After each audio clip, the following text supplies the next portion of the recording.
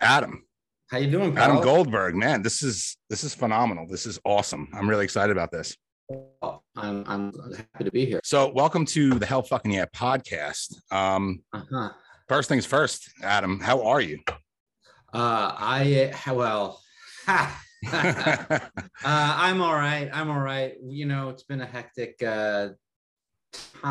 We're about to go back to LA. We've been living in New York, but we were thinking we were going to maybe go back all summer, but we only have time to go back for a month. So things are a little bit crazy. But other than that, I would say I can't complain, except I'm constantly complaining. So. Yeah, I totally hear that. And yeah, I'm in New York now. I'm on Long Island. I don't know if that counts, but well, actually, yeah, I'm in, so I don't know if that counts either. Okay, nice. Yeah. That's nice. Yeah, it's nice up here. New York City is one of those places where I like to visit, for a short period of time and go home. I love it. I love the city, but it's overwhelming. It's a lot. No, I know. I've been fighting this battle like since I was a kid. I mean, I'm from LA, but I used to love New York, and then I went to school. Very briefly, I went to Sarah Lawrence, which is actually just across the river here, in Bronxville, and would go into the city, and then I dropped out of college, and then went back home, and then came back out here really to live when I was about 30, and then ever since then, it's always almost always for work, but ever since then, I just find myself just vacillating, going back and forth. I've had like 100 apartments. Places in New York, and always end up sort of fleeing for one reason or another. But all the work I do ends up being out here. So I end up invariably every 2 years having to find a place. And in this particular instance, it's now going on like the third season of this show. And, my whole family's uprooted. And so we're just, we're trying to figure out exactly like whether we're officially bi-coastal or whether we live here or whether we live in LA. It's unclear. Right. Now you're filming a show now. Can you talk about it at all? Yeah, I've been doing this show called The Equalizer, which is The Equalizer. Yeah. Now that was the Denzel Washington movie, right?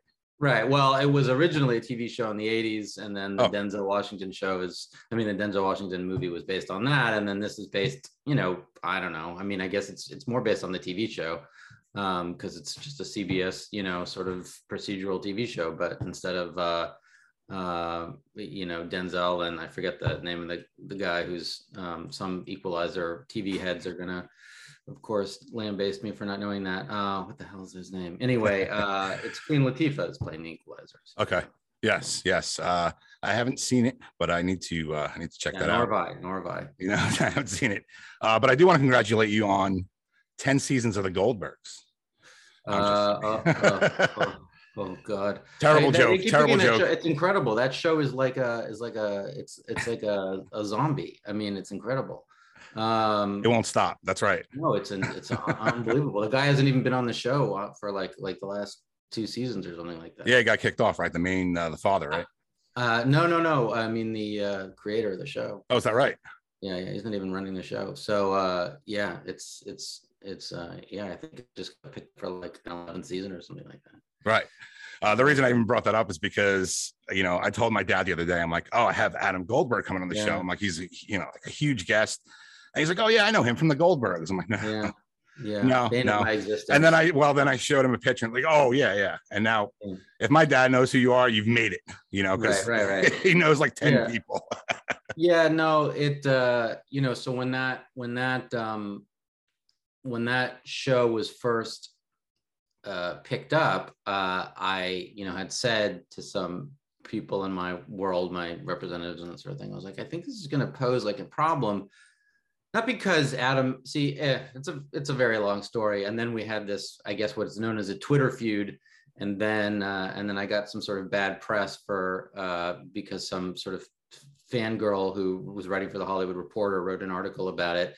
But it's all a bit ugly. But yeah, essentially my contention was that, so his name is Adam F. Goldberg, right? And he had to put the F in his name because I was in the Writers Guild longer than he had been in the Writers Guild, and so you know, he had added that name, but each time he would do a pilot every year, before he got some success, it would be called the Untitled Adam Goldberg Project. And this went on for years.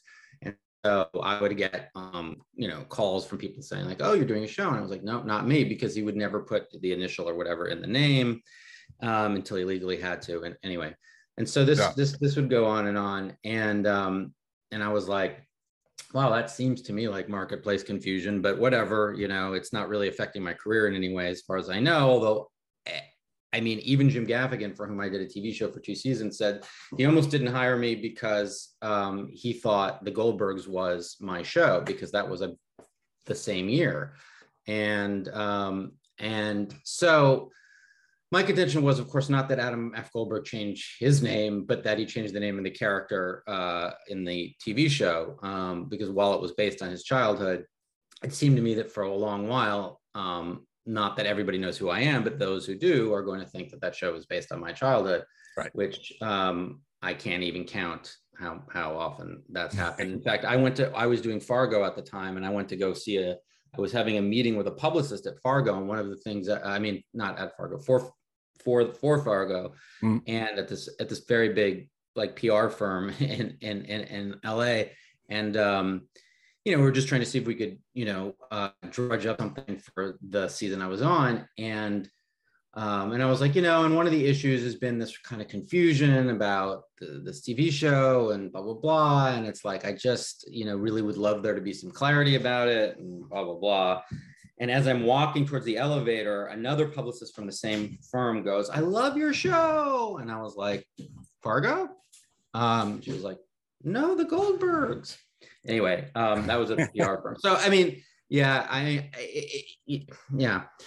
it's a source of some contention. But what had happened is that while I was promoting the Jim Gaffigan show, they were on hiatus after their first year. And so, because I had spent an entire season of their show fielding all these Twitter comments from people who assumed it was based on my childhood, I finally, you know, I would tweet things like, you know, definitely like, probably didn't paint me in the best light, but I just figured, what the hell, it's Twitter, who cares? So I would say like, reason number 347 why the Goldbergs isn't my show, you know, instead of, and I don't know because I didn't see the show, but instead of, you know, little Adam Goldberg, my Adam Goldberg would be sitting stone-faced in front of the day after the day, you know, or would be sitting stone-faced, you know, watching, you know, the day after his parents told him not to, you know, the nuclear Holocaust movie or whatever, or like watching the results from the Reagan Mondale come in, you know, results come in while his mother was out on a date, you know, whatever. So I would just start like itemizing various bleak aspects of my childhood. And eventually I said, for all you Goldbergs fans, so on the day that before the Jim Gaffigan show was premiering, I was like, for all you Goldbergs fans, you'll be happy to know that we've changed the time. You know, we're leaving ABC and we're moving over to TV Land, which is where the Gaffigan show was airing. And whatever, I named the date and time of the premiere, right. And he just fucking lost it, like Adam F. Goldberg. I mean, just fucking lost it. Started tweeting all this shit, railing about like my failed career, all this stuff. Wow. And yeah, and so it happened to coincide with the day I was doing a press junket, so I lost it. And I said something on you know, some dumb thing, you know, like HuffPost Live or whatever like that. I had read these tweets of his, and so I went right on there and I said something like, and then he brought it up. He's like, apparently you're in the throes of a Twitter war with Adam F. Goldberg. And, you know, I said something like, look, everybody expects me to be a son of a bitch, you know, but like, this guy's supposed to be like, you know, Mr. Family Friendly guy. And you know, I was like, what a fucking baby or something like that, you know, whatever. Right. By the end of the day, my publicist at the time is telling me, she's like, well, you got to do this interview now at the Hollywood Reporter. She's a big fan of the Goldbergs, and she's going to write this shit, you know, this article about how petulant you're being. So you got to, and I was like, oh my God. So I had just done like 12 hours of press for this thing. And then, so I, you know, have this conversation where I'm in this incredibly defensive position. I never read the article, but obviously I don't think it painted me in a good light. And ever since then, you know, he has a little, you know, fan base that likes to give me shit. But the thing is, the funny story about him is he's like an obsessed fan. I mean, the reason I even know who he was before, other than actually him getting like a check of mine or me getting a check of his at some point before, you know, he had success, was that his Facebook picture was a picture of me. And so my friend wrote and directed was like, who, you know, and this was in the early days of Facebook, where it was just like confusing if you saw somebody with your face, not be, you know, there wasn't fan pages, and it just, Facebook wasn't Facebook. It was just you know, it was like, you know, the early days. Sure. And so my friend, let me explore what this is about. So it turns out he finds out, it's like, oh, it's this guy, he's a writer, blah, blah, blah. Ends up being friends with him. This goes on and on and on. So we've been trying to get a sequel made for the, and as it turns out, during this kind of big hiatus period where I wasn't trying, you know, where I had said, look, we tried to make it for 5 years. I'm taking a break. Do what you want with it. If it gets made, let me know. Adam F. Goldberg signs on to be like a producer with, what are you doing? This guy's been giving me shit and blah, blah, blah, blah. And he's like, okay, all right. You know, and then and I do a big campaign. We rewrite the script together, blah, blah, blah. And, you know, Adam F. Goldberg is calling John, let me be the producer still. Like, let me give you some money. Like this whole fucking crazy thing. And this is after we spent an entire episode of that show, basically, you know, subtweeting me by putting a character called another Adam Goldberg in the show, who's supposed to, you know, be some baby who's giving him shit, giving the other Adam Goldberg shit because they have the same name or something like that. It's some stand-in for me, which I still couldn't believe. Like, is this even legal? So he spent this entire year doing that. My manager is calling, just saying, okay, you win, whatever. Just can you stop? Like, this is just making things more confusing. Now people think that Adam went to school and with you, and it's just like you're just totally distorting this guy's, you know, biography. He's been working for 30 years, you know.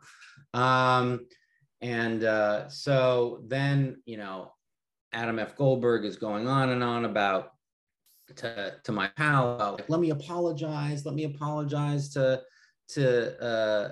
Adam. I'll even put it in part of the show. And I'm just like, Jesus Christ, the guy is like fucking obsessed.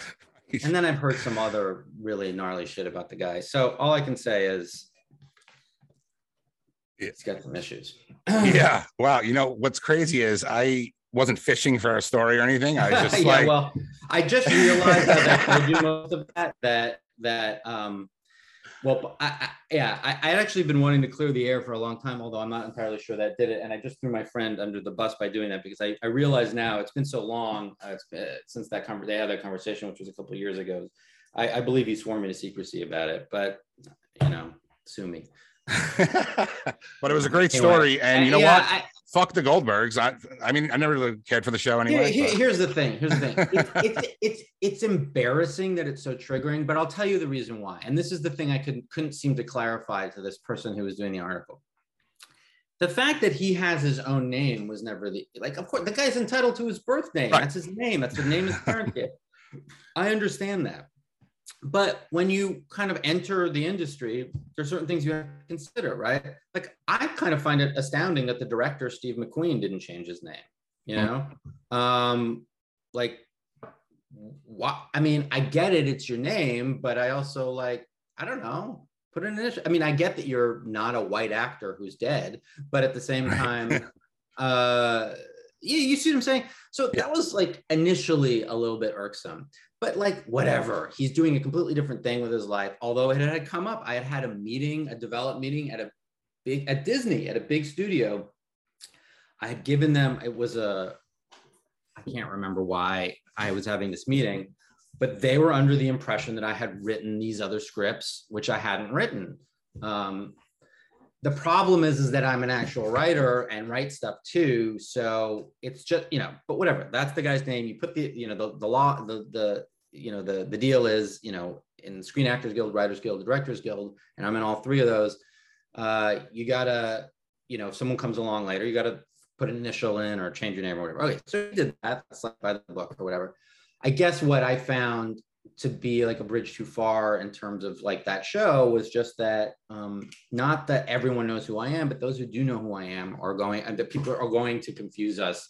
And it's happened it's happened in both directions. People have, think he's great in Saving Private Ryan and, gained 35 pounds or whatever. Right. So it's just sort of like, if that show wasn't about him having, if it wasn't notable for the fact that it was a autobiographical TV show, it wouldn't be an issue.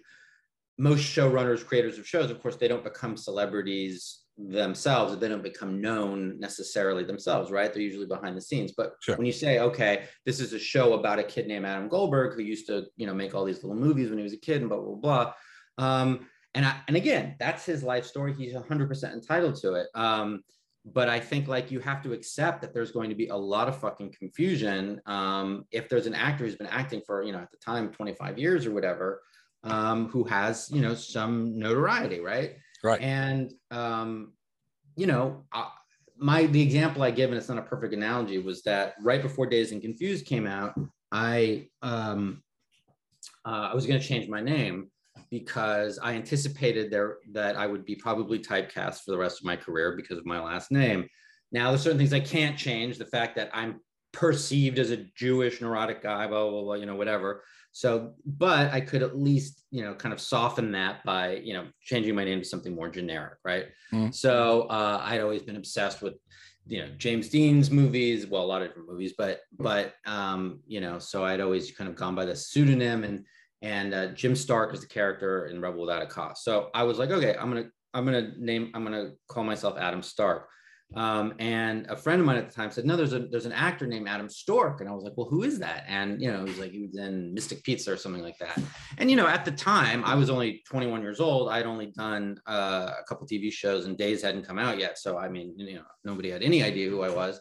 And I was like, well, you got to be somewhat deferential to that because that guy's was there first. You don't want to create some kind of confusion or whatever. Sure. Whatever.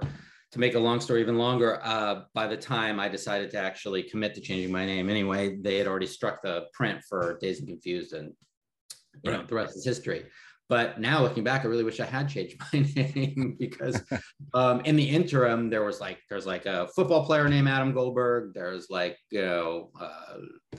a singer-songwriter named Adam Goldberg. There's a showrunner named Adam Goldberg. Anyway. Right.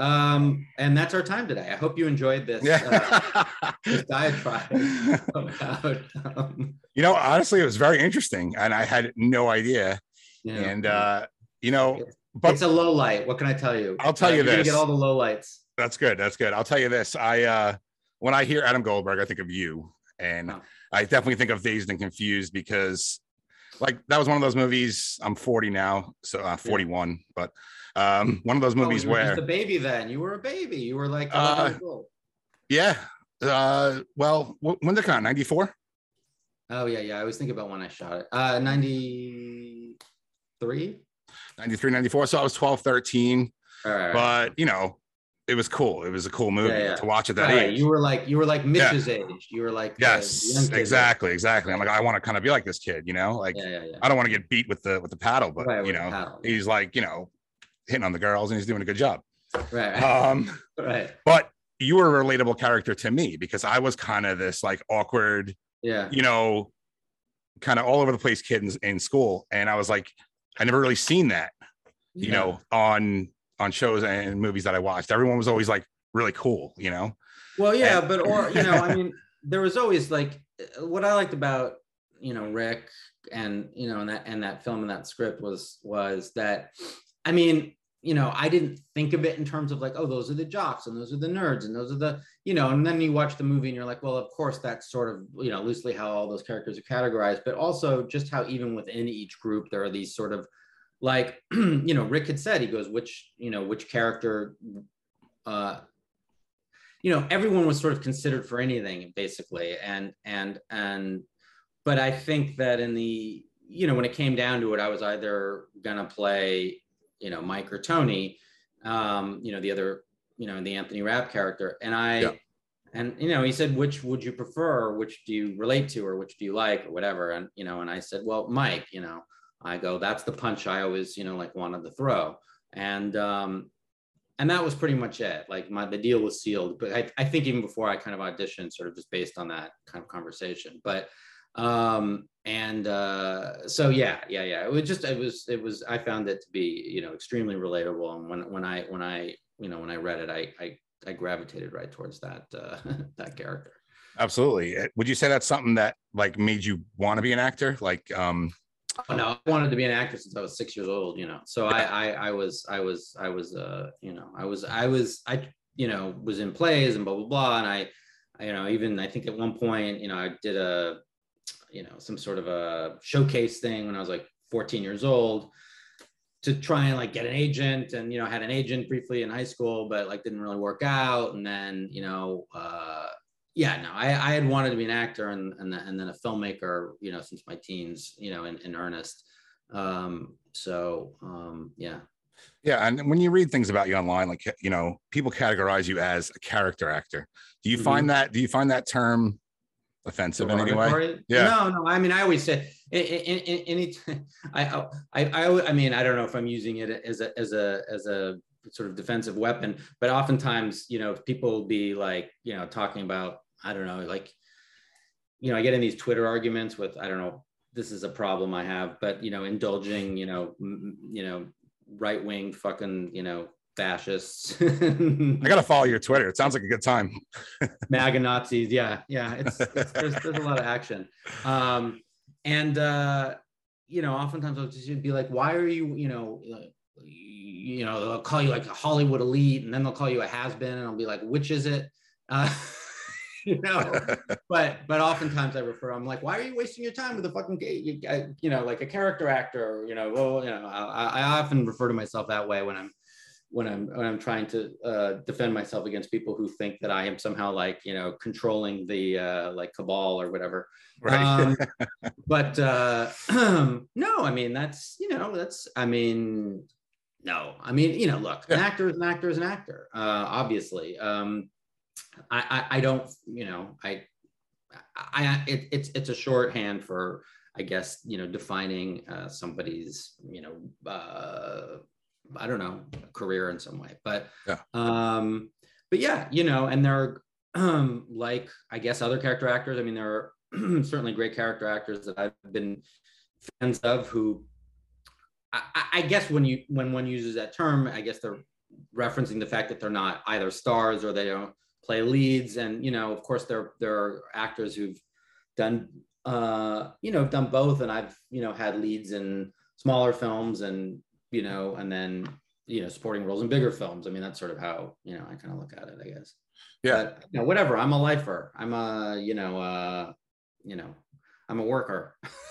Yeah. Well, I personally don't like the term because I feel like it's like subcategorizing somebody when to me they're more than that. You know what I mean? Like, and I'm not saying that again, an actor is an actor is an actor is an actor right, is an actor right. is an actor, and then you have people who who I mean, I think even the term actor and actress is kind of ridiculous. And then, I've often bemoaned the fact that there's even like it just seems like, so insanely outdated that there's like a best. Well, first of all, the Academy Awards themselves seem completely outdated to me, but yeah, the fact that there's a best actor category and a best actress category to me is sort of hilarious. It's not track and field. Right. First of all, just the fact that there's like a competition, like an acting competition, is kind of hilarious. But the fact that then you would like divide it into sexes is even kind of more ridiculous. But yes. No, I agree. Yeah, the one good thing to come out of that Will Smith thing is I was hoping it would finally put the nail in the coffin of the Academy Awards, but I don't know. I think it made it more I think it's like. Yeah, you're right. People are going to. It's like it was almost like watching NASCAR. Like it's horrible to watch, but at any moment something can just explode. Yeah, right. What's going to happen next year? Right. So I don't know. One more thing about Dazed and Confused. I'm not going to focus on that too much. But when filming it, did you know what it was going to become, because it became a pretty big deal. Yeah, I mean, yes and no, because obviously, you can only know so much, and you can only have a sense of what something is going to be like, 30 years down the line or whatever, after having lived it. But no, I mean, first of all, Rick, first of all, I think when you do anything, you think it's going to be something. At least I did for a long time. And then I sort of learned to sort of temper my expectations. So this was my first job in a movie was in Mr. Saturday Night. It's Billy Crystal movie. So I thought that was going to first of all, I thought this is it. This is the beginning of the end for me. Well, the end of the beginning for me, I guess. Right. This is, explosive new star, new chapter, silver screen, Yeah. I think he cut me down to like one line. I think I say I'm bored in it. And actually, I think he cut that. I don't think I speak in it. I don't remember. But the point is, I'd heard of Slacker. I'd seen some of Slacker, and I felt like important. It was like the kind of interesting, sort of filmmaker that I had wanted to be myself, that I had that I really respected.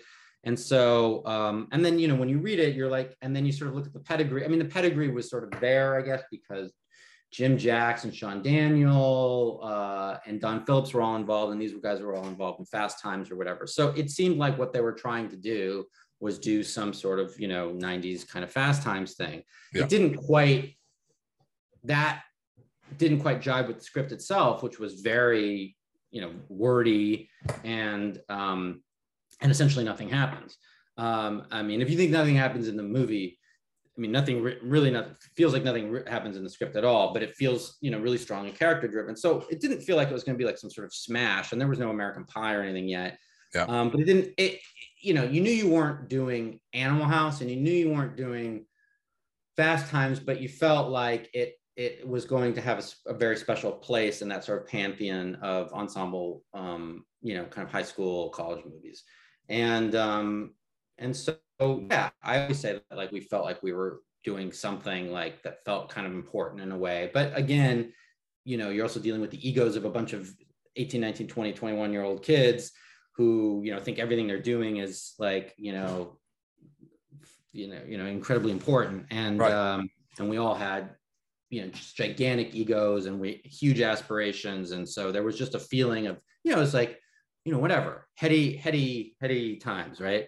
And I think we felt, but the question was always how was the studio going to handle this? And it was one of a couple of films that this, subsidiary of Universal was releasing at the time, Gramercy Pictures, and it slowly became increasingly clear, prior to the film coming out, and problems Rick was having with music clearances and things like that, and then in terms of just the distribution of the film, that it was not going to be it wasn't going to be a hit in any kind of conventional term, just because it was a sort of, I mean, basically a botched release. While it was still out, me and Roy Cochran and Nicky Cat would be like, we should go down to the Gramercy, we should go to the office, and be like, what the fuck are you guys doing? And we'd always have these fantasies of, and because it was kind of depressing watching how it was sort of fizzling out in that regard. But with this understanding that it was clearly going to be this cult film, I mean, that just seemed clear to me. So it was sort of funny in a way to have that clarity at such a young age, and at such a kind of embryonic stage of one's career, to sort of know that in a decade people are still going to be talking about this, and then in 20 years people are still going to be talking about it. And that's what it felt like. So it felt like it in that regard it succeeded on its terms. Absolutely. It's definitely stands the test of time. Yeah, I just watched it the other day, and I'm like, it's just like watching it for the first time, really. Yeah, I mean, it's weird for me because I can't ever appreciate it, that way. I mean, when I've seen it, it really feels like, home movies or something like that. It right. Feels, I mean, it has that vibe anyway, in a way, but it really just feels like, oh, that was my summer. I mean, of course, that's how you feel, when you see anything, I guess, that you were a participant in, but particularly with that, because it was just such a concentrated experience. It was such an intense, I mean, I was only there for 3 weeks, or a month or something. I mean, I rehearsed for a week, it shot for 3 weeks, and then it shot for a week at the Emporium after that. And so, you know, it was barely there in a way, but like it just had this just has this outsized role in my, in my experience, sort of emotionally. And funnily, I was even thinking about that today. I was thinking about how old I was, and I was thinking that before the movie came out, like I was saying, a few of the guys and I, became really close friends, and we spent a good part of the 90s, like just kind of doing everything together. And, we all like lived in the same apartment building or a couple of different apartment buildings, whatever. And all my old friends became friends with them. And, we were just, it's really kind of tight group of guys or whatever, and girls.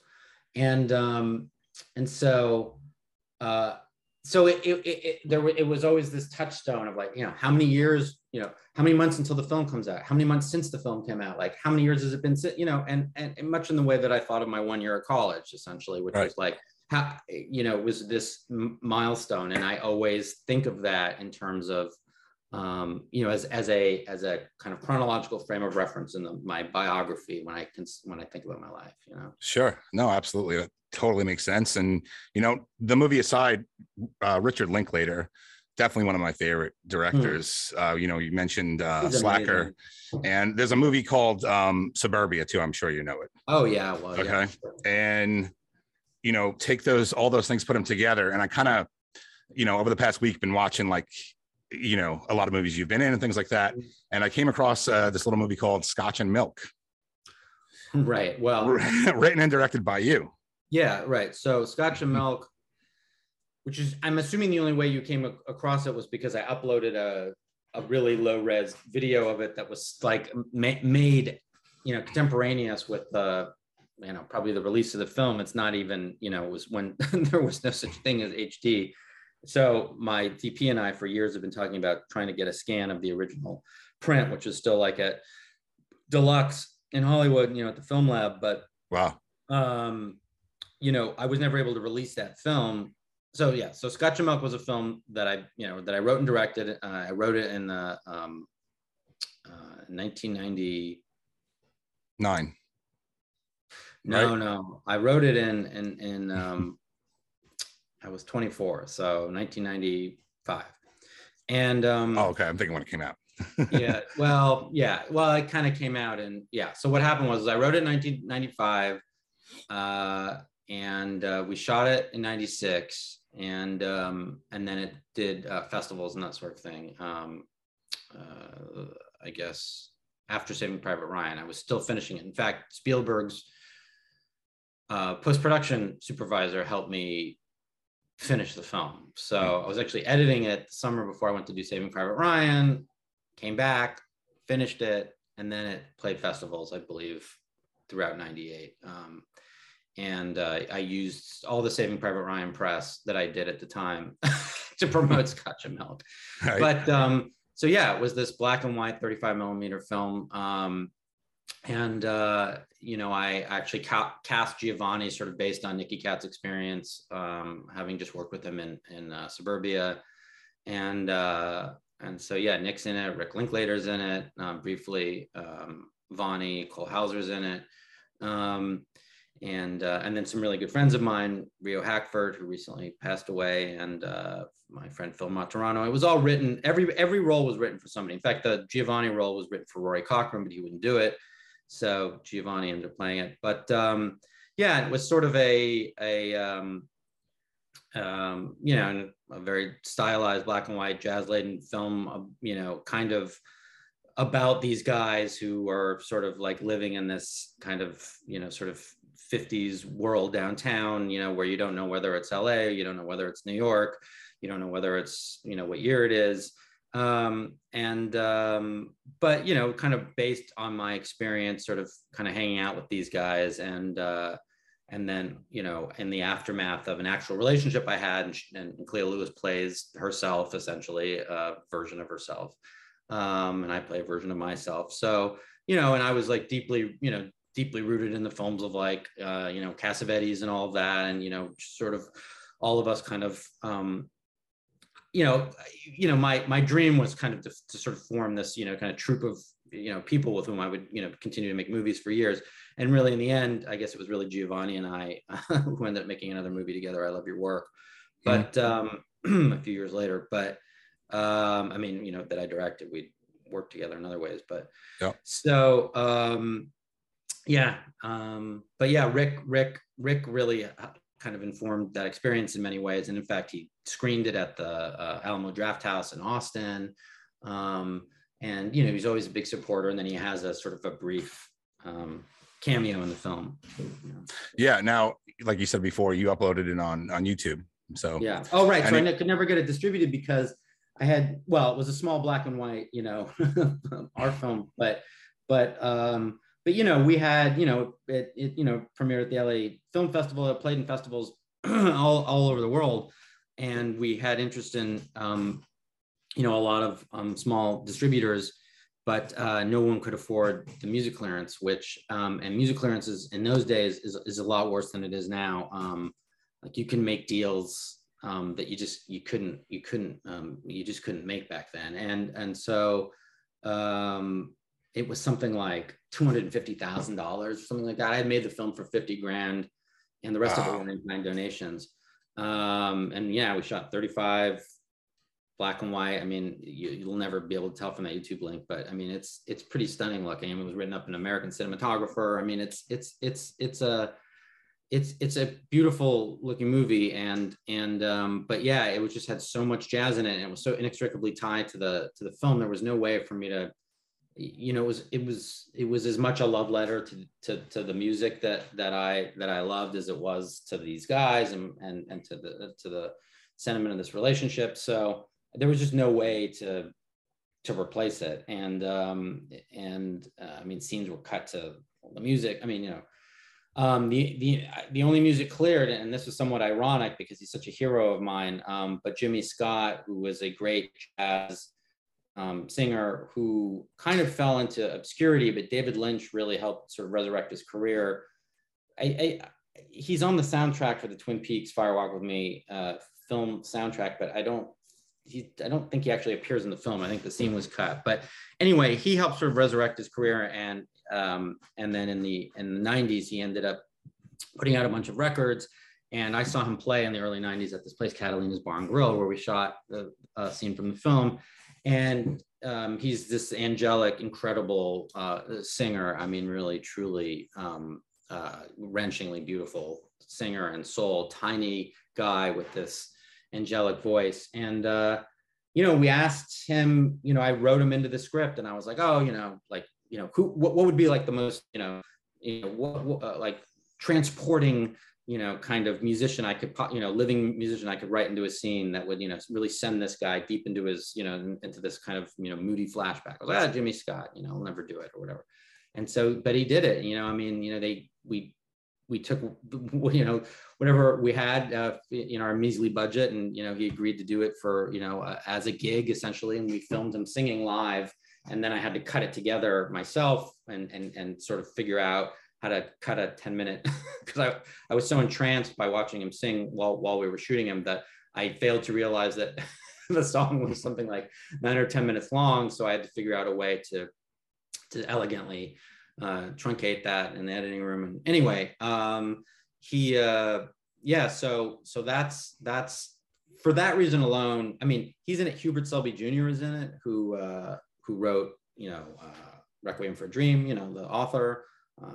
The Room, you know, wrote Last Exit to Brooklyn. So he plays one of the barflies who was introduced to me by Bobby Pastorelli, another friend of mine who passed away. And so there was this kind of like real, you know, I was, you know, like our mutual friend, Christopher, I was deeply, you know, engrossed in you know, sort of, you know, 50s and 60s, you know, hip, iconoclasts, you know. So yeah, the fact that, you know, so there's this whole, it's kind of an homage to that sort of film noir and sort of beat aesthetic, basically. And so, yeah, and there was a big deal. Anyway, so for those reasons alone, Jimmy Scott, Hubert Selby, it's just like, you know, it's an interesting document. Yeah, I really loved it. I thought it was really cool. It reminded me of Swingers in a way, but like, well, a really cool Swingers. About that is that so Swingers, you know, so my friend Rio, who I just mentioned, was in Swingers, and they shot Swingers at the bar where he worked at Three Clubs. So I had only known about Swingers because as I was getting financing for my film the summer before we shot it, so I guess a year before we shot it, they were shooting Swingers. And so I saw that script in his car and I was reading this scene and I was like, oh, fuck, you're kidding. Like, it's like a film about like these hipsters. Now at the time, you know, what that meant something different, right? I was really referring to like kind of 50s hipsters. And so I was like, right. There's a film about these hipsters and they're like kind of in the swing. It was a little different. It was, you know, it's a little more, you know, it's, you know, Swingers it's very strictly a comedy with a lot of, you know, levity or whatever. But I read this dialogue, you know, this one scene where they're at the 101 Cafe, and I'm like, oh, fuck, man, that's what a horrible coincidence. But, you know, anyway, I sort of plowed on through and, you know, I assumed like, you know, you can't stop making something because there might be something that's similar. And you know, and further irony is the Three Clubs is the bar where we spent the entirety of the 90s, essentially. And so, so when I went to go meet my director of photography for the first time, I was like, oh, let's go have a drink, because I used to live down the street from the Three Clubs. So I was like, let's go have a drink at the Three Clubs. I'll meet you there, whatever, you know, Rio's bartending. And I go there and there's a big fucking sign on the door and it says, if, you know, when you enter, you're going to be on film. So, you know, this is a waiver essentially. Right. They were shooting Swingers. So I had to, so you walk past one room where they're shooting and then you walk into, you know, a bunch of cameras and you walk, or one camera, whatever. And you walk into the other room and then I'm having my meeting with so it's kind of funny. I'm meeting my DP while they're shooting Swingers. And then, you know, we shot our film a year later or whatever. And so, yeah, right. There were obvious comparisons, and that was the, you know, that was the very commercial, I guess, version of basically our film. And yeah, and Rio's in both of them, which is funny. Well, yours was cooler. And, you know, even though it's not, you know, it needs to get finished, right? Yeah. It still kind of looked cool. I thought it looked cool. It almost looked like, it's funny you mentioned David Lynch before, because it kind of looked like David Lynch made it in a way. In like yeah, I mean, he's you know, he's a huge influence. There's a lot of I'm really into multi-exposure stuff, and I do a lot of that with my photography or whatever. And so you know, I remember I was still editing Scotch and Milk, and I went to go see Lost Highway. I remember taking particular note of his use of like dissolves, and I know that had a big influence. Although it was really modeled after you know, 50s and 60s film noir and like hipster cinema kind of thing. And right. So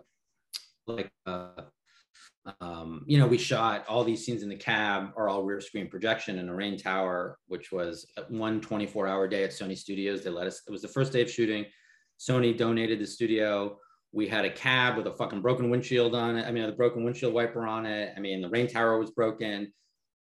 We literally shot for 24 hours, every rear screen scene in the movie, every scene of me in the cab. And I think only 2 people walked off. I mean, looking back, of course, I mean, I was this 25-year-old, you know, megalomaniac. I can't believe that I did that, but people stuck around and they were, you know, for the most part, and were into the thing that we were doing. I mean, everybody was young and everyone was really enthusiastic. And so, you know, obviously if you did that now, you'd go to jail, I guess. Right. Yeah, no. Yeah, like I said, very cool. And if anyone wants to check it out, you can check it out on YouTube. One day I'll have a proper site. And then one day, if I ever have just a fucking, you know, you know, just $300,000 to fuck you money, I'll fuck you it right into the soundtrack, and we can, you know, have a proper DVD release of it. That'd be awesome. I would love to actually see that. Yeah. you know, I'm sure you get tired of talking about the same stuff too. I know you mentioned photography, and I really dig your photography. Yeah, really cool looking stuff. And yeah, it is reminiscent of things like David Lynch and things like that. I grew up loving that stuff. I would watch, you know, I saw Lost Highway in the movie theater, and I was pretty young. Yeah, so did I. I almost got into a fight with a guy, right? Where as soon as it was, everyone was so tense, and some guy like he like tripped over my foot or something weird, and like got in my face, and like was like, "You got a fucking problem?" Like literally in the aisle, like an inch from my face. I'm like, what the fuck, man? I think it put people on edge. But I saw Blue Velvet in the theater, man. I mean, like, I was 14. I mean, just like it was. I mean, that was it. I mean, it was just like, what the fuck is this? I mean, you know, looking back, it's so funny because you watch it now and you're like, well, it's just Blue Velvet, you know. But I just couldn't. I remember I had a full thing of popcorn when the movie started, and I had a full thing of popcorn when the movie ended. I like had my hand suspended, like hovering over the popcorn. I couldn't eat. It was just like, it just, you know, my friend and I, this, you know, friend Peter Aronson, you know, I would like, you know, take the bus to go see movies and, you know, walk around, whatever, I guess Westwood or something, and talk about them. And it just was like, that was it. That just blew open a whole world, you know. Yeah, you know, and you rarely see those kind of things in movie theaters today. You can find them if you look for them, but for the most part, it's, you know, Marvel movies. That's amazing. No, I know. I mean, I know. It's just like I know. It's such a different experience. Like, do they even make movies? I'm not sure what a movie. I'm not even sure what constitutes a movie anymore. It's unclear. Yeah. Every now and then, something like I saw this movie called Everything Everywhere All at Once. Oh yes, I haven't seen that. That was a great experience. Like it was, like you felt like you were watching a movie. You know, like you were engaged in it the entire time. There wasn't. Another one was like Licorice Pizza, which was Paul Thomas Anderson. Yeah, sure.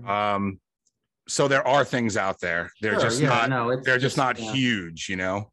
Yeah. Well, also it's just like the whole idea of, I mean, you know, I haven't been in a movie theater in 2 years because, you know, we're just like fucking maniacs about COVID or whatever. But, you know, it's you know, that experience is just, it just feels like it's just gone. I mean, my kids don't have any idea what that is. Right. It's just so weird. And don't get me wrong, I love the blockbuster movies, but it gets so tiring. It's like the same thing over again. I mean, there are just too many. I mean, there's just, you know, I mean, it's, you know, you saw this happening over the course of the last, you know, I don't know what, I guess, you know, 10 years or something like that. And for a while, it sort of seemed like, I remember my agent sort of saying, like, I was like, what happened to the, like, what, you know, like it would either be discussions about like trying to get like you know, you'd have these discussions where, you know, you'd write something or whatever, and you'd be like, I want $10 million to make this movie or whatever. And they'd be like, oh, no, that doesn't exist. I was like, what do you mean? Like, what do you mean it doesn't exist? So like, you can make a movie for like $1 million, and you can make a movie for like $100 million. Right. But you can't make a movie for $10 million. And that's the problem, you know? It's so true. There's no more like gray area with anything. No. You know, everything is, and it's all TV. I mean, it's obviously, you know, and look, I mean, my wife and I, thank God for, you know, high quality streaming television shows. I mean, that like has probably contributed to keeping us quasi sane over the course of the last 2 years. But absolutely. But it is weird that has, you know, pretty much, at least in our world, 100% usurped the movie going experience, you know? Yeah. Even the fact that like movies that are coming out in the movie theaters are on the streaming services at the same time. Yeah. I remember when Day and Date was like an insult. Like you did Day and it was like, fuck, I'm in a movie I did is like a Day and Date or every movie. Right. Yeah. How long have you known Chris? Well, Chris and I are like social media boyfriends. I mean, you know, we haven't met in person. Me neither. In fact, he oh really? Yeah. So I'm gonna go shoot his record cover when I get home to LA. And then he said, he claimed, I claims, I'm 100% believe him, but it's just weird because, you know, I didn't know this, but he said like, I don't know, a long time ago, a decade ago, I can't remember which album it was, but he I guess he asked me to shoot some photos then for him, but I didn't see it because I was like, what'd you do? DM me? Like sometimes you see those, sometimes you don't. But I did see this one about a year ago. And so then we began talking. He's one funny motherfucker.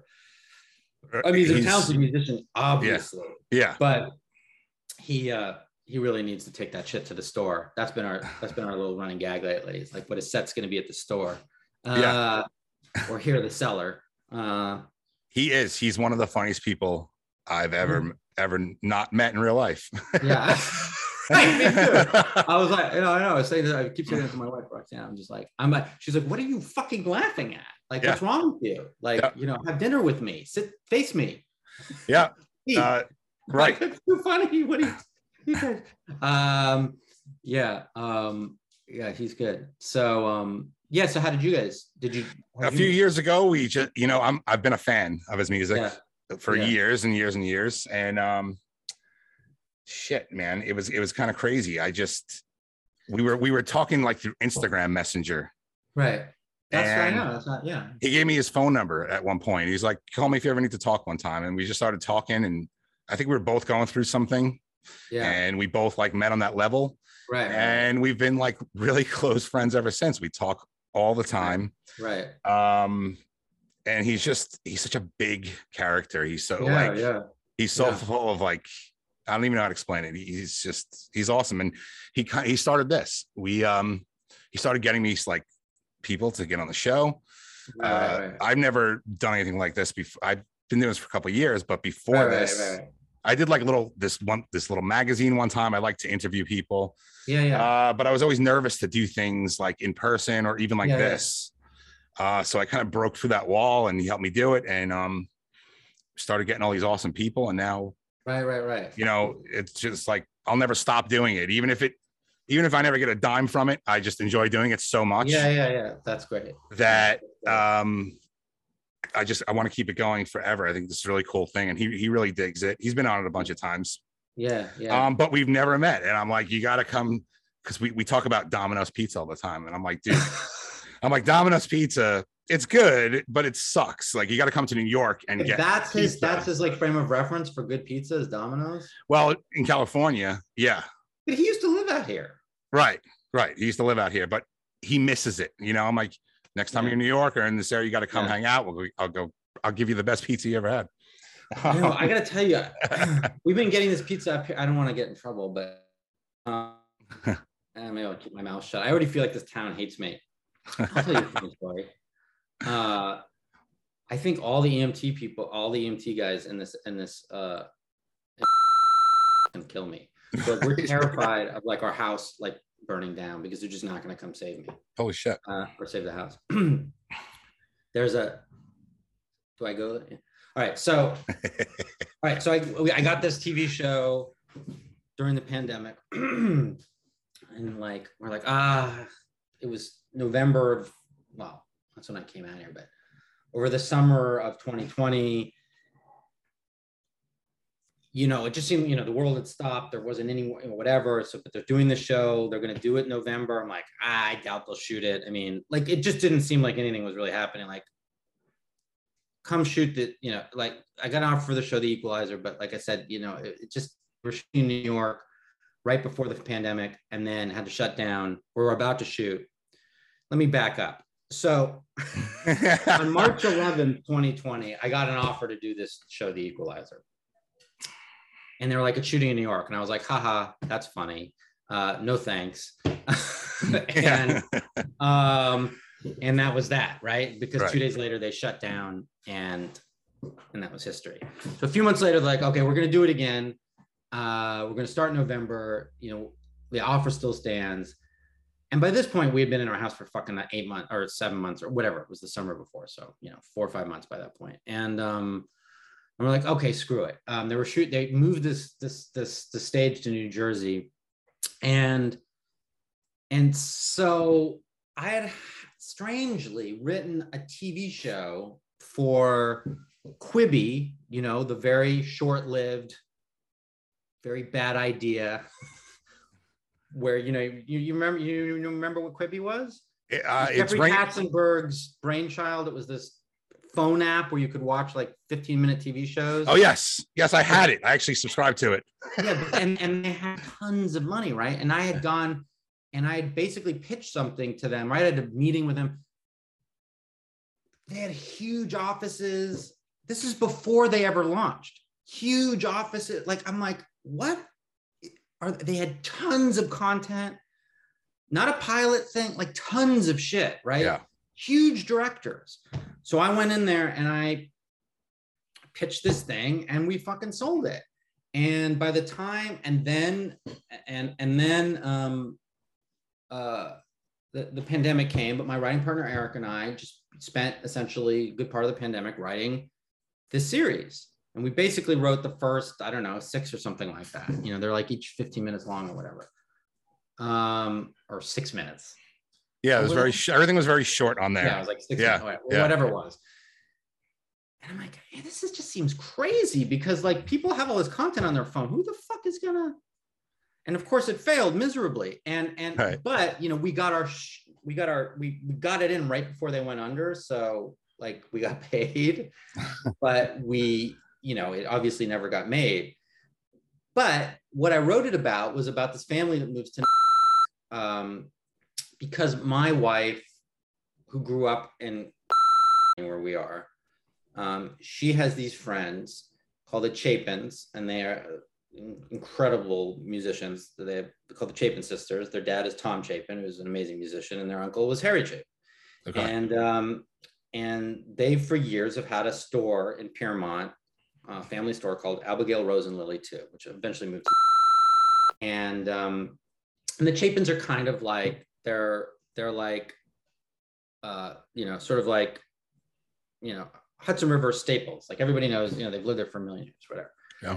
And so I one time we were visiting and we went to Lily Chapin's house, and they had like a little farm next door. It wasn't theirs, but there was a farm next door, and we went and got eggs and blah blah blah. And I just like had this like it really like it started to stimulate this idea in me. I was like, is this the whatever, like the Paul McCartney song, on Ram, looking for a home in the heart of the country. Like suddenly that all resonated with me, Yeah. And it was just like a seed of an idea, but instead of actually doing it, I like kind of wrote about a couple that goes and does this, and it sort of all backfires and it turns into a nightmare, and they become like they become these sort of Instagram influencers, but it just all just completely backfires and it was sort of about this idea of like when what you see when you see these kind of like beautiful influencer families of behind the scenes, their fucking life is falling apart, right? And what if it's the social media aspect of it, which is actually contributing to their their demise? And so I write all this, and it's based on some experience I've had with social media, and I have been very, very I've been very kind of I've always been very self-documenting, and so been very sort of forthcoming in my social media and Instagram, and documented my family a great deal. And in fact, throughout the pandemic, it became, for I think 165 days or 365 days straight, did every day of the of the pandemic and our life in the pandemic, whatever. And we're sort of creating some kind of document about our experience in it. Anyway, but contemporaneously or concurrently, I'm writing this show about a couple who's sort of doing that, and it ends up being somewhat prophetic because this show comes along. They say they're shooting in New Jersey. I'm like, fuck it, let's like live the show and let's like move there. And then it's 15 minutes from your parents, and it's 30 minutes from the set. And little did I know, a year later they would move the set to Greenpoint, and my commute would now be an hour and a half. And it's a complete fucking nightmare. And that's a whole other story. But as it turns out, when we moved to this quaint little small town, and this is where my show begins to be pretty prophetic. We moved next door to and these old towns, the fire departments use these like air raid sirens from like the 50s or whatever, right, to alert the volunteer firemen that that there's a anytime anybody calls 911, anytime they're alerted, instead of like pagers going, I'm sure they have some sort of internal system as well, but this thing starts blasting.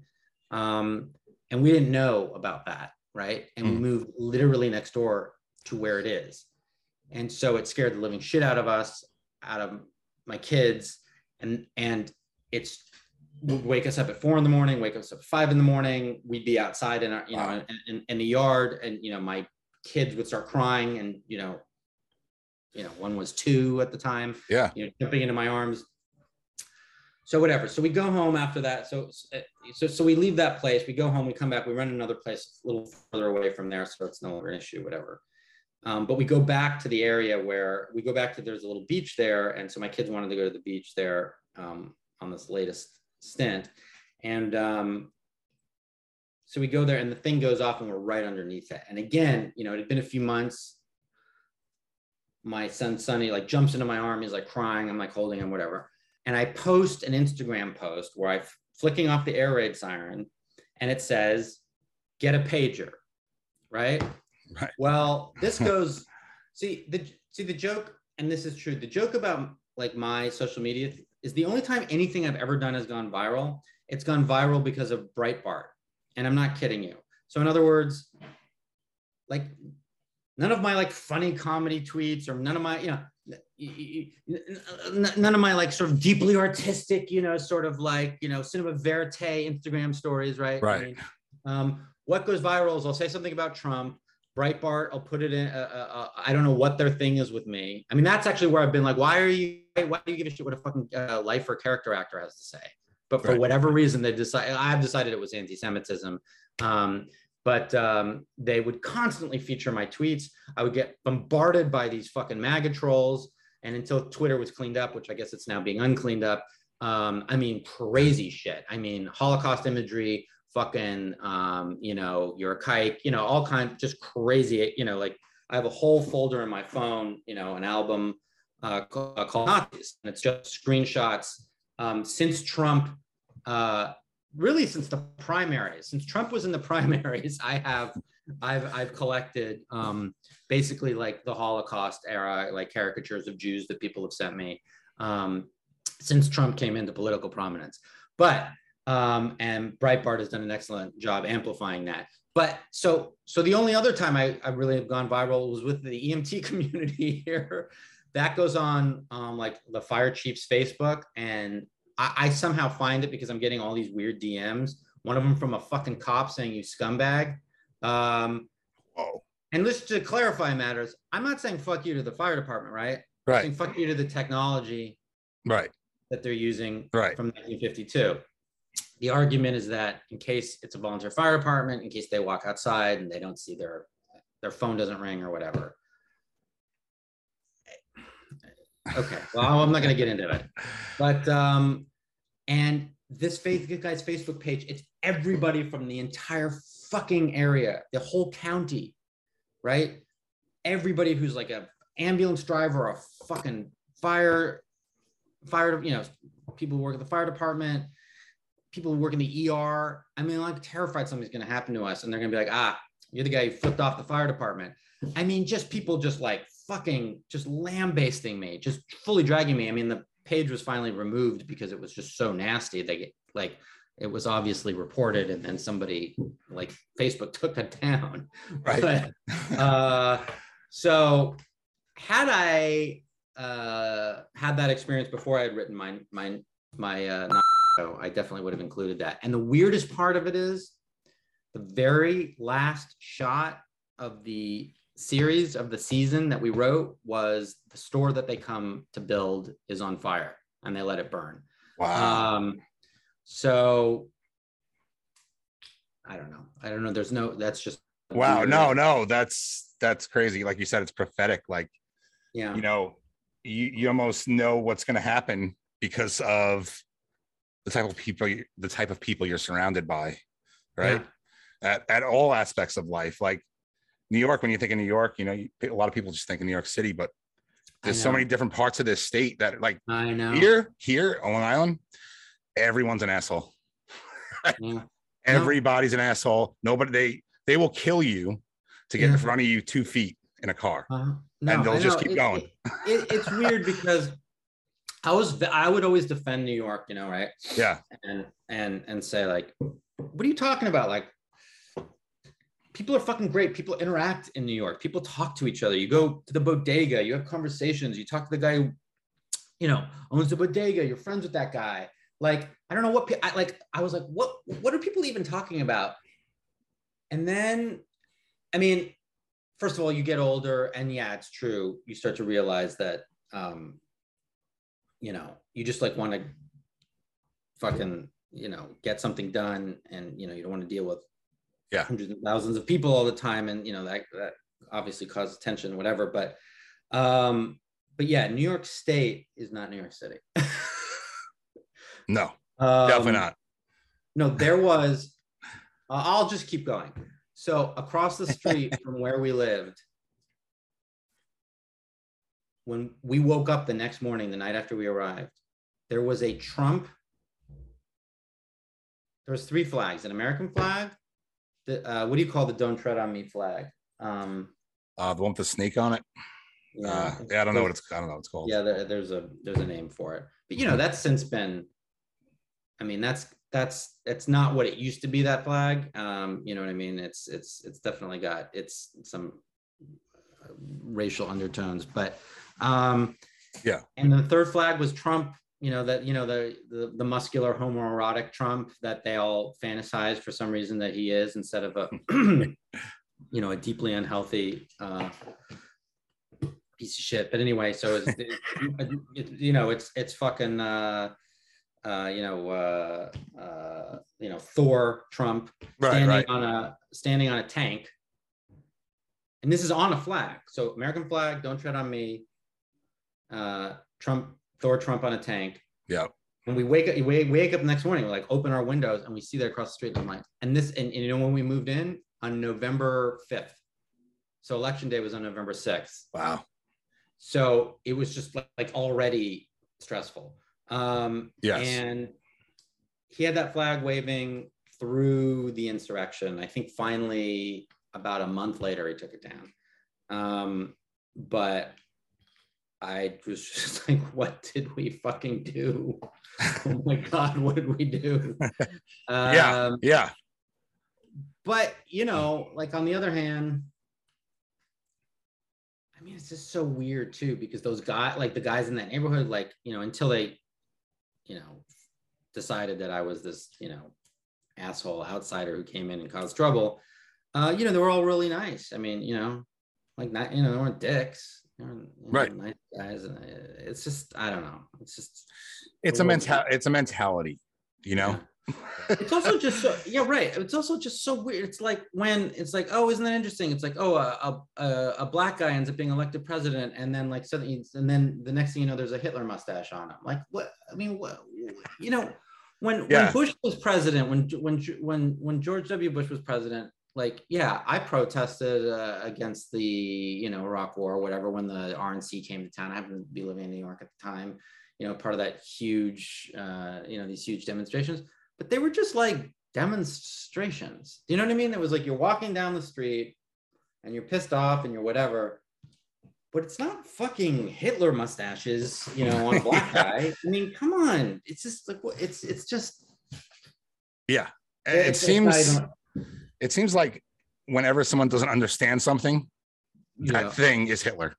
Oh, well, of course. Well, I mean, you know, fucking Elon Musk. I mean, it's just like, oh yeah, right. Trudeau, yeah, it's just like the Holocaust. I mean, it's unbelievable. It really is. It really is. Oh, and you have to, a vaccine card is like a yellow star. No, it's not. You know what's like a yellow star? A yellow fucking star. You fucking moron. Yeah. That's very the only thing like a yellow star is a yellow star. The only thing like the Holocaust, I mean, there was our other genocides. Let's put it that way. I was going to say is the Holocaust, but our other genocides. Yes. The only thing like a genocide is a genocide. It's 100% true. It really is. And, you know, that's why I don't hide out. I live my life, but, you know, I'm in a garage right now doing something I love to do. Yeah. And when I'm not in the garage, I mean, I cut hair. I do all kinds of odd jobs just to survive this weird life thing. But I love to do art. And I don't know if you ever met, I know you've met Fences online, but I don't know if you ever met Little Fences. Did you ever meet Little Fences? Who's Little Fences? Okay. He's probably so fucking sick of this, and he's like, whatever. But yeah, I made Little Fences. Here he is. That's amazing. I love it. So yeah, this is actually Liam Neeson from Star Wars. Really? Yeah. He looks like Liam Neeson as a doll, like 100%. Yeah, right? Yeah. In real life, no. But in doll world, 100%, you know. And then nice. I put everything else together, and I love it. Here he is, and that's great. I made a little music video with him. it never got released though. I think it was too, a little too hokey, for him. But once again, I love to do art, and I made this for you actually. I do like tile art. Tile art? Tile art, like bathroom tiles. Oh yeah. Oh, so, come on, that's great. I'm not sure if it looks like you 100%. Oh wow, that is my essence. It's your essence, exactly. I got like a Nick Cage vibe in there or something, but right. It's Nick Cage when he dyes his hair dark. Yes, absolutely. Yeah. I like that. I like to make these things, and people can either I tape off the sides so you can caulk them into like an already existing. Oh no way! Yeah, that's or it's a cool coaster. Or oh yeah. Oh, I love it. Nice. Yeah, we're very creative family over here. My wife's an artist; she's a graphic designer, and I do that too. We're always everyone's always making something around here. It's great.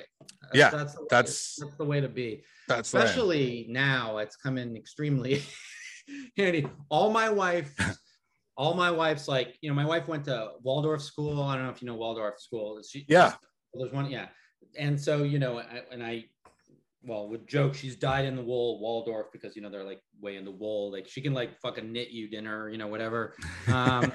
And so but all her besides her just being like an actual artist and designer, but the fact that she's just so insanely crafty came in incredibly handy when the pandemic happened and we had these two fucking little kids stuck in our house. It was perfect. Had it just been me, we would have been in trouble. It would have been like, what do you mean you don't like playing baseball? What do you mean you don't want to play baseball for another hour and a half? That's not entirely true, because actually Bud and I made all these little movies, and now Bud's can fully make. He's 7. He can make. He makes these films. He edits them. He's. I mean, there's some kind of weird, sort of ancillary benefits to this, if you want to look on the bright side of having spent the last couple of years. And I mean, now he's obviously going to school and stuff like that, so it's different. But but he honed a lot of interesting skills. It's been an interesting couple of years. The coolest thing, I mean, the silver lining that you can find out of any of it is you had that time that you would normally not have. And to be able to create things or no, it's true. I in some ways I've been pretty productive, so I guess exactly, same here. Chris wanted me to ask you something, so I just gotta find it. Okay. It's gonna be here we go. What serious? What is it gonna be? He wanted to know, he wanted me to ask you about your disdain for men's stretch denim ads on Instagram.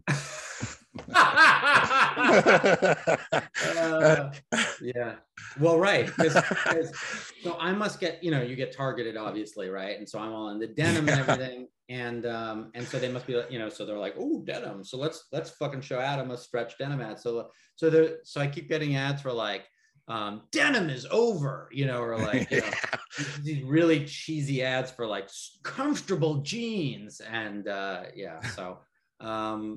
mean, it's redundant asking me about my disdain for them. I mean, right. It's inherent in the word stretch denim is my disdain. So, but that's funny. Yeah, no, I'll get that and just and then a lot of mental health products, funny, I get that all the time too. Yeah, a lot of meditation apps and things like that. And for a while, just shit tons of bra. I'm telling you, you click on one bra ad, man, forget about it. Oh, forget it. 100%. My Facebook and all that stuff is, yeah, it's all a reflection of me, I guess, and what I'm interested in, what I look up. Disturbing.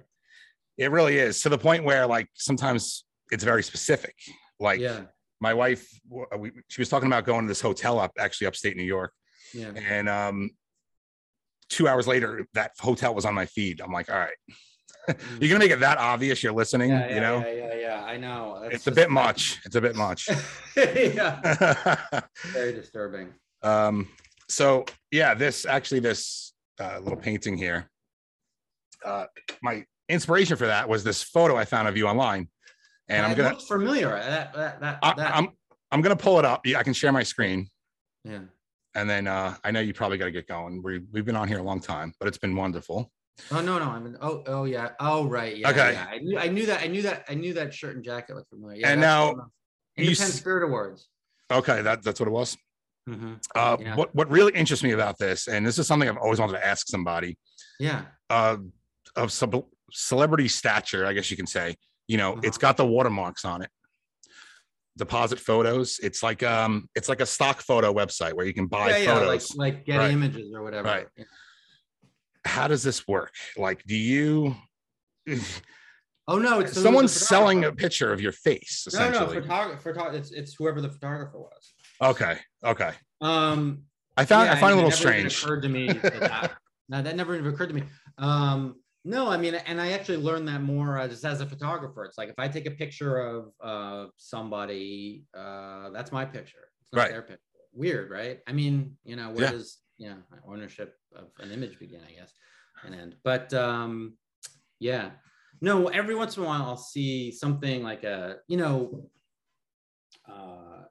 people will ask for autographs, but not really, so they can have them. They'll just like if there's like an event or something, or sometimes just out front of some random place, there'll just be people waiting. But with like cards, and you're just like fucking signing a bunch of cards, and I didn't even really understand like why am I signing all these cards? But like they'll just sell them for like $10 a card or whatever. It's kind of weird, but whatever. It is weird, and what there's so many things out there with like copyright infringement. Like I'm very careful with what I do on all my stuff online, but if like a 4-second clip of a song plays, my whole channel's gone, No, it's ridiculous. But you can take a picture of an actual human being. Yeah. And even though it's essentially you're the photographer, so it's your art. Yeah. But you're taking a picture of somebody else and selling it. Weird. I feel like that's the biggest copyright infringement of all time. Yeah, it's weird too. It's like, I mean, I guess the idea being that it's sort of mutually beneficial or whatever. I mean, why do actors agree to have their picture taken? I mean, because that's a red carpet experience. Now, if it was a paparazzi photo, I don't know. I mean, honestly, it's not something I've really thought much about. But yeah, it's true. I guess like. If you're like a big star or whatever, and like you're selling magazines with your face just by walking outside, that's totally, that's interesting, I guess. But because they're buying it because of you. You're not buying it because of them. So interesting. But Adam, man, this was great. Yeah, man, it was a pleasure. Really enjoyed having you on here, and thank you. You're a really interesting guy, and you have a lot of really cool things to say. And I love your movies. I love your art. I love everything about you. Thank you. Well, and, I appreciate it. It's been a pleasure. Anytime. We'll do it again. Oh, I would love to. And there's one question I ask everybody. It's kind of corny, but at this point, like I have to do it. Yeah. On a scale from 1 to hell fucking yeah, how much did you enjoy being here today? I would say like hell yeah. Is that like a 9? That's a 9, yeah. But that's only because I'm a little hungry. Yeah, I'm hungry too. Normally, I'm like doing this in the afternoon, and people are already, a lot of people are in California, so yeah. Well, I mean, I had a smoothie before, but you know what I found? I noticed this when I was interviewed. So I didn't really do any interviews, really serious interviews, until Saving Private Ryan. So I remember doing one, and at that period, it was like. It was like kind of real press stuff, like, you know, there were magazines and newspapers and things existed, you know what I mean? Yeah. And like they'd come to your house and shit like that. And so I remember somebody coming over to my house and, you know, they set the tape recorder up or whatever. And I remember like, and I've always had, actually, I started developing bad vertigo during Saving Private Ryan, as it turns out. And to this day, I have pretty shitty vertigo. Wow. I've always had migraines, lots of maladies, stomach problems and whatever, but vertigo specifically, no joke, began during shooting the D-Day sequence, which is kind of annoying given how little we're actually featured in that actual sequence, but right. began to get vertigo. Anyway, and so I remember talking, and I started to get like really like kind of like it had only been, I mean, it was a while, like 2 hours, but like I was like starting to get really dizzy and dehydrated and hungry. And I realized that, and yeah, anytime I don't know what it is, if it's like nerves or if it's because it's not necessarily in just a normal, you know, kind of conversation. Yes, I will get, you know, I will get low blood sugar, I'll get headaches, I'll get dizzy, and in a lot of different contexts. But there's something about talking about myself where I almost invariably start to get like dehydrated, hungry, and listless and hoarse when I normally wouldn't. Like if I were acting, for instance, for 12 hours, maybe I would start to feel that way at the end of 12 hours, but not after an hour or something. So I don't know what it is about that. That's funny because I feel like that a lot too. And I always thought it was just my like anxiety and just. No, I think it is anxiety. Yeah. I just think it's like it's just sort of brimming beneath the surface. So you can function, but your heart rate is probably, you know, is probably escalated in a way that you're kind of unconscious of. Right. Yeah, no, definitely. Anyway, that's why it's a hell yeah, not a hell fucking yeah. Okay. But next time maybe I'll take an Ativan and have like a bowl of pretzels and or like some almonds, some protein, and a kombucha. Right. Maybe it'll be hell fucking yeah. That's a good idea. Well, go eat something now, and right, and then let's email about all the things we're going to censor. Yes. And, not because I think anyone stalked me, but because I think these firemen will kill me. Yes, we don't want that. I don't want that. So, and not overtly kill me, but just sort of let me die in a fire. Yeah, right. Exactly. Right. We don't want that either. So, that's it, man. This was great. All right, man. Really enjoyed it. Hey, Mike, a pleasure. Pleasure here. Thank you so much. Pal. All right. Yeah. Talk Take soon. care, Adam. Bye-bye. Okay, man. You too.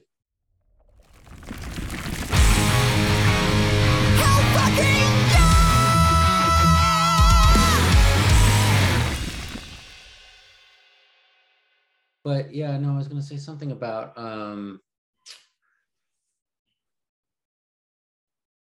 picture me, you. I lost my train of thought. Keep all of this in though. Keep it all in. Okay. Draw it out actually. Yeah. Slow it down.